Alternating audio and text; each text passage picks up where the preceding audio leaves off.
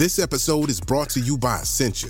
A better you starts with better hydration. Essentia is on a mission to inspire people to do what matters most. Their proprietary ionization process transforms water from any source into ionized alkaline water, providing water that's 99.9% pure with a pH of 9.5 or higher. Essentia overachieving H2O, the #1 ionized alkaline water. Shop now. Another day is here, and you're ready for it. What to wear? Check. Breakfast, lunch, and dinner? Check. Planning for what's next and how to save for it? That's where Bank of America can help. For your financial to-dos, Bank of America has experts ready to help get you closer to your goals. Get started at one of our local financial centers or 24/7 in our mobile banking app. Find a location near you at bankofamerica.com/talktous. What would you like the power to do? Mobile banking requires downloading the app and is only available for select devices. Message and data rates may apply. Bank of America N.A., member FDIC. When you need mealtime inspiration, it's worth shopping Kroger, where you'll find over 30,000 mouth-watering choices that excite your inner foodie. And no matter what tasty choice you make, you'll enjoy our everyday low prices, plus extra ways to save, like digital coupons worth over $600 each week. You can also save up to $1 off per gallon at the pump with fuel points. More savings and more inspiring flavors make shopping Kroger worth it every time. Kroger, fresh for everyone. Fuel restrictions apply. Hello and welcome to Instant Genius, the bite-sized masterclass in podcast form. I'm Thomas Ling, digital editor at BBC Science Focus magazine. Currently, the world is going through its worst ever outbreak of bird flu. An estimated 160 million domestic birds have died as a result of the virus around the globe. But why exactly has the disease spread so far? What happens when a bird gets the flu? And are humans at risk? To discuss all this, I'm joined by Dr Alastair Ward. He's not only a member of the government bird flu task force, but Associate Professor of Biodiversity and Ecosystem Management at the University of Leeds.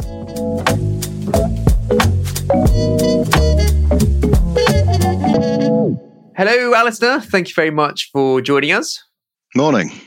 So, in the UK, 600,000 free-range turkeys, that's half of them, have died or been culled because of bird flu, also known as avian flu. If you were a healthy turkey right now, how worried would you be? Well, as we've said in last year, this is unlike any other year we've seen before, and we're seeing it again this year. More outbreaks that we've seen before, and every time we have an outbreak, the entire flock is depopulated. So it is a worrying time. It's a huge worrying time for the industry, especially at this time of year when we're all looking forward to getting a bird on the plate, on the Christmas table. So yeah, it's a continuing concern, but particularly bad again this year, worse than it was the year before. So why is it particularly bad this year? Well, the strain of virus, which does change regularly, seems to be particularly good at surviving. It seems to be more infectious, and it also seems to be more deadly than it has been before. So the current strain of H5N1 just seems to be, when it gets into a flock, it just decimates the flock. And that's whether that's a flock of poultry or a flock of wild birds as well. Or some wild birds, not all wild birds, just some of them. So how is it exactly that bird flu spreads? Typically, we thought of it as being, or traditionally thought of it as being almost like an aerosol transmitted virus, but it doesn't seem to be as effectively transmitted in that way as other influenza viruses are. So it seems to be that there is some contact with contaminated material, whether that is a contaminated bird, so physical contact, or whether it's physical contact with contaminated material.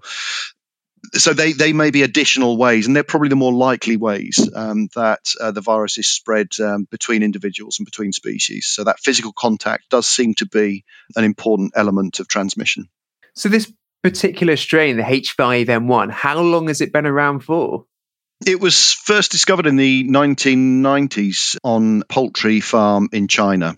So that's where it first emerged. But I mean, the disease goes back well over a century. It was first identified on a poultry farm in Italy in the late 1800s. But the H5N1 strain that has given rise to all the problems we're seeing today was a poultry farm in China in the 1990s. There are lots of headlines concerning domestic birds at the moment, birds on farms being under threat. But how much are other birds? What about wild birds? Are they under threat at the moment? Absolutely, yes. again, in an unprecedented way. Normally, when we've seen significant outbreaks of avian influenza, H5N1 strain, you typically see it in anseriforms, so the ducks, geese, and swans. But they seem to be relatively resistant to it. You haven't seen the huge die-offs of those populations in the past. But what we saw over the previous winter was significant die-offs in some species of seabird, which we'd never seen before. So it's been a bit of a shock to see in some of these large colonies on Bass Rock, for example, in Scotland, many of the other colonies around Scotland and northern England. We've seen substantial die-offs of species such as gannets, great skewers, that we've never seen this virus in before. So it seems to be not only more infectious and more lethal, but it also seems to be infecting more species of the birds than it has done in the past. Could this virus be an extinction threat to some of these species? It certainly will likely drive populations down. I am clinging to the hope that many of these species will end up developing a herd immunity once the virus has spread through the population, and unfortunately may well kill off a large number of birds. Then those that are naturally resistant to the infection should hopefully survive and give rise to the future populations or future generations of those birds. So, unfortunately, I think it will be a very tough period, but I'm hopeful that no species will go extinct. That is less likely to happen if we can alleviate some of the other pressures that we're causing on wild bird populations, such as the impacts of climate change, the impacts of habitat loss, habitat fragmentation, because they're causing additional pressures on these birds. So they're already under pressure. So then facing this disease now is one other pressure that could well push them over the brink. So if we can perhaps reduce some of those other pressures, then maybe the effects of bird flu might be lessened. What happens if you're an adult bird and you get this flu? Is it like when a healthy adult gets the flu and generally have to spend a few days under the duvet watching Homes Under the Hammer? Is there a bird equivalent to that? I don't think there's an equivalent of birds, Homes Under the Hammer, but the symptoms are actually remarkably similar. So there will be nasal discharge of some birds that are infected with highly pathogenic avian influenza, such as the H5N1 strain. And then they can go through a period of lethargy that we're all familiar with. But in those extreme cases, then the birds can decline quite rapidly. You tend to see a lot of malaise within the birds, a disinterest in food and drink, not wanting to move around very much, and you sometimes see a bit of a discoloration of the comb and also of the wattles on the head. They can go a sort of funny bluish colour, but generally speaking, the symptoms seem quite similar to what you would see in a human. So, were you saying that there's a way you could just tell if a bird has flu just by staring at it? No, sorry, it's not quite that simple. So these are some of the classic symptoms. Some of these symptoms are shared with other diseases as well. So just looking at a bird and seeing these symptoms does not guarantee that it has bird flu. There are many strains of bird flu that go undetected. So these are the low pathogenic avian influenzas. So they're the same virus, they're just different strains. They don't cause mass mortality amongst poultry and often go undetected. So, I mean, what the government asks is that if you see signs that you think might be bird flu as a poultry farmer, that you get in touch with them so they can come and test the birds for you to confirm whether it is, because you cannot be 100% sure that it is bird flu just by looking at the symptoms alone. What about humans? So I guess the big question a lot of people have is, can bird flu spread to humans?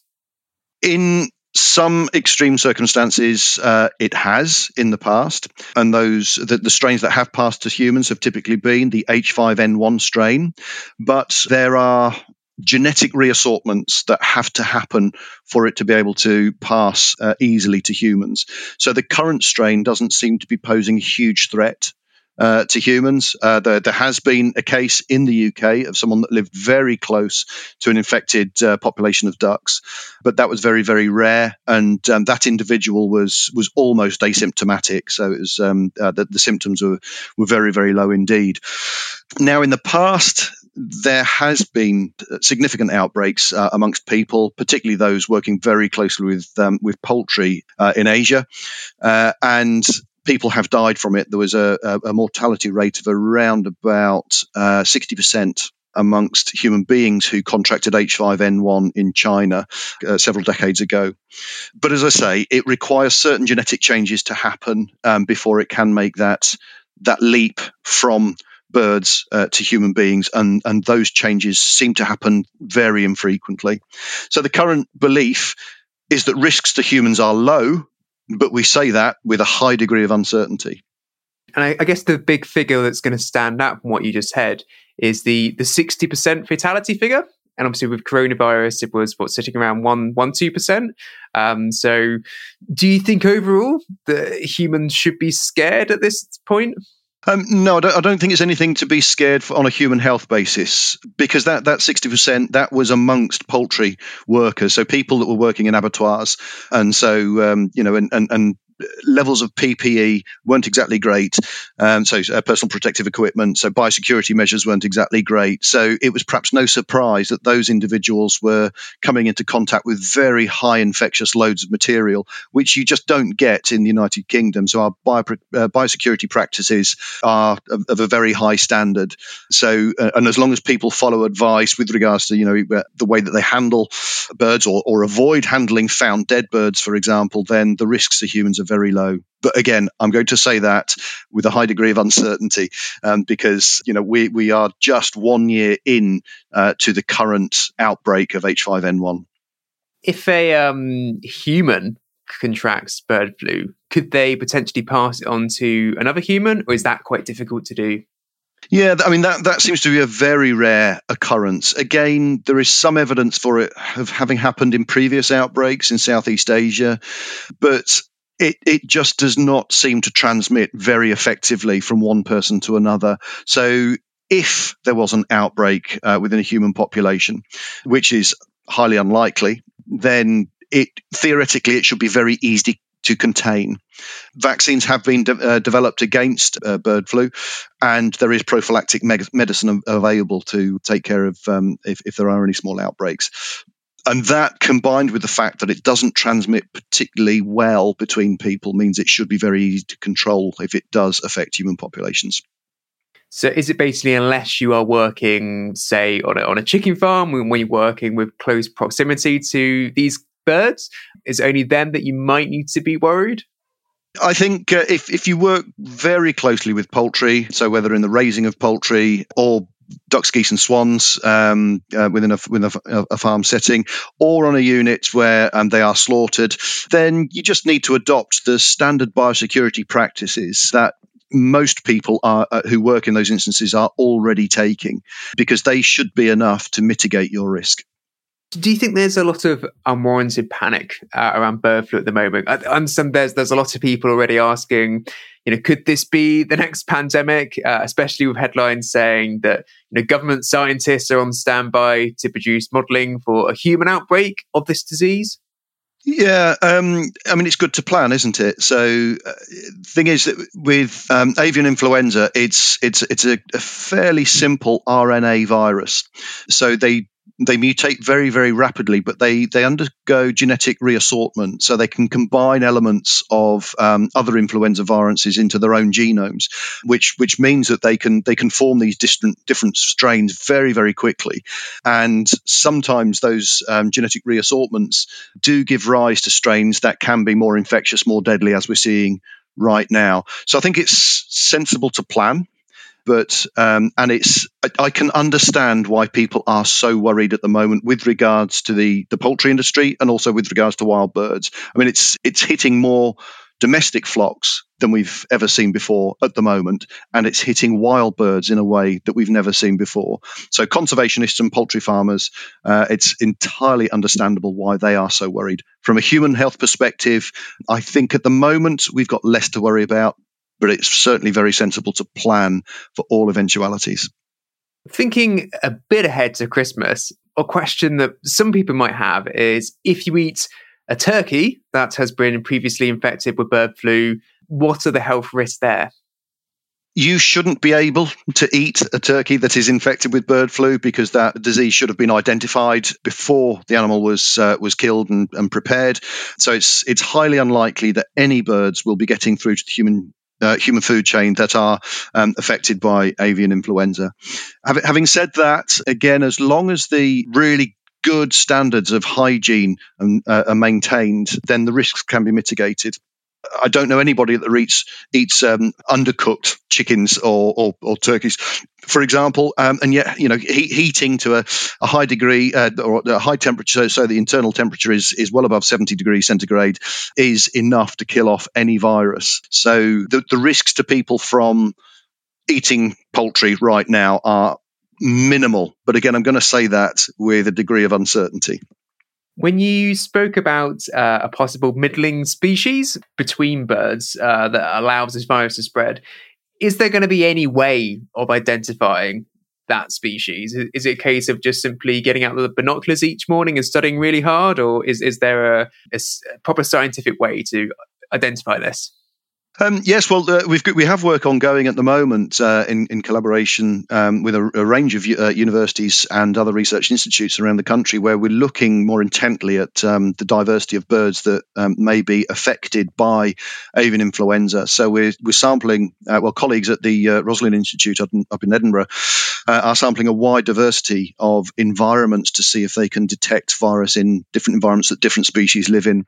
I very much doubt that there is a single species that we can point the finger at. I suspect it's a large, complicated ecological network of species that are involved in both transmission of the virus as an infection, but also the movement of virus in contaminated material, such as sediments, feces that may be picked up. Say, for example, if a bird was in a reed bed or in a mud flat where infected ducks, geese, or swans would be, if they picked up that mud, picked up feces on their feet, then they may just simply carry that contamination. So I think it's quite a complicated process that we haven't yet identified. So it's not as simple as just sitting out with your binoculars. We've got a number of dots to join up before we can really work out how this disease is moving around from immigrant ducks, geese, and swans, and then spreading around the wild population of birds. Is there a vaccine for this strain of bird flu? So vaccines have been developed in the past against avian influenzas. But as we've seen with the COVID outbreak, these viruses change rapidly and unpredictably. So you really need to be developing new vaccines regularly to keep on top of it. And this is one of the many challenges that we would face in developing any approach to vaccination of domestic birds, for example, which is not currently part of the strategy in the UK. It's being looked at in the EU.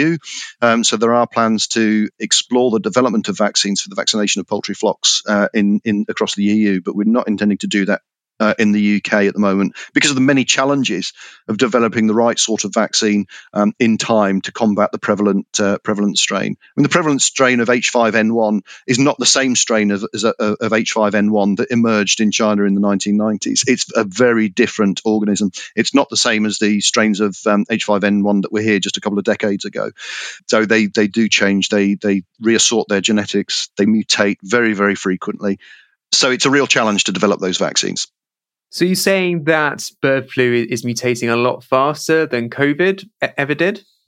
I don't have any metrics to be able to give you an estimate of how rapidly it has changed. But what we do know is that we encounter different strains at different times throughout the year, and the strain we get in one year is different to the strain, or the dominant strain we detect in one year is often different to the strain we detect in a following year. So it just seems to, as I say, both mutate and genetically reassort very, very frequently, very rapidly, and hence give rise to these new strains.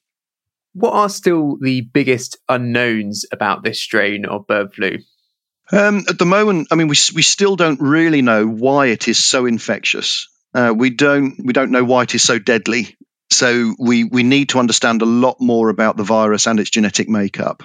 And that will be helpful not only to work out why it is the way it is right now, but that will also give us a much better idea about what we might expect from this strain of the virus in the near future. So how it might continue to mutate, how many steps of mutation or genetic reassortment it might be needed for it to make, for example, the jump to human beings. We can start predicting that. So that's a big unknown. We also have no idea why it is affecting so many different species of wild birds in ways that it hasn't done before. So it'd be really helpful to understand why, so we can at least try and think about new ways of trying to reduce potential consequences or mitigate consequences for wild bird populations, because it does seem to be having quite a devastating impact on many of those populations. The other big unknowns is we really don't know how it spreads among wild bird communities, and therefore from wild bird communities to the poultry shed. So as I said earlier, we need to join up all of those dots to be able to work out how the virus flows from both immigrant wild birds, but also now birds that stay within the country over the summer. How does it get from them into other bird species and then into the poultry shed? We need to understand that a great deal more as well. So there's lots and lots of questions that still need to be answered on this. So you were saying earlier about how this virus is not so much seasonal anymore, that it's happening pretty much the entire year. Is that quite a big problem in terms of sort of the bird population then? If there isn't any sort of rest for them, will a lot more be dying off essentially? I mean, many of our birds are migratory. We see, huge influxes of birds in the autumn, and then they'll disappear off to their breeding grounds again in the spring. And they will be taking variants now that have probably developed in the UK back to their Central European and Northern Asian breeding grounds. So will it be more of a problem? I mean, yes, inevitably it will, because for those birds that stay present in the UK over the summer, it will continue to be an issue for them, but it's also going to continue being a problem for poultry farmers, because in the past it was a case that it seemed to just die out with the spring migration as birds wild birds return to their breeding grounds. The disease seemed to just die out of the wild populations, and hence the risk was not posed to domestic poultry. But with it now spending the summer here, we can expect to see continuing outbreaks. If this strain of the virus continues in the way that it has done for the past 12 plus months, then we can expect to see continuing outbreaks on poultry farms throughout the next spring and summer as well. So overall, humans seem to be fairly safe, but for birds, it's pretty much almost like the early stages of 2020 with COVID in humans. It's a devastating disease. Yes, the highly pathogenic strains of avian influenza, by definition, have a very, very high mortality rate amongst poultry, and they seem to be having this very high mortality rate amongst certain seabirds as well now. So yes, they are. It is a very devastating disease for populations of birds. Is there anything else you'd like to say about bird flu that we haven't covered already? Just, I think really a message to remain vigilant and to keep reporting observations of birds that are found dead out in the wild. So there is a reporting mechanism via DEFRA, whereby those wild birds can be reported. And in doing that, we should be able to get a better picture on what strains are going around wild bird populations. So if you find a cluster of birds dead in a field, for example, or you're out for a weekend walk or something, and you find a few birds just dead in a rather unusual circumstance, so that you can't explain in any other way, then that would be good reason to alert DEFRA to come out and collect samples from those birds and test them for bird flu. Dr. Ward, thank you very much for your time. You're very welcome. That was Dr. Alastair Ward, Associate Professor of Biodiversity and Ecosystem Management at the University of Leeds. Thank you for listening to this episode of Instant Genius, brought to you by the team behind BBC Science Focus magazine, which you can find on sale now in supermarkets and newsagents, as well as your preferred app store. You can, of course, also find us online at sciencefocus.com.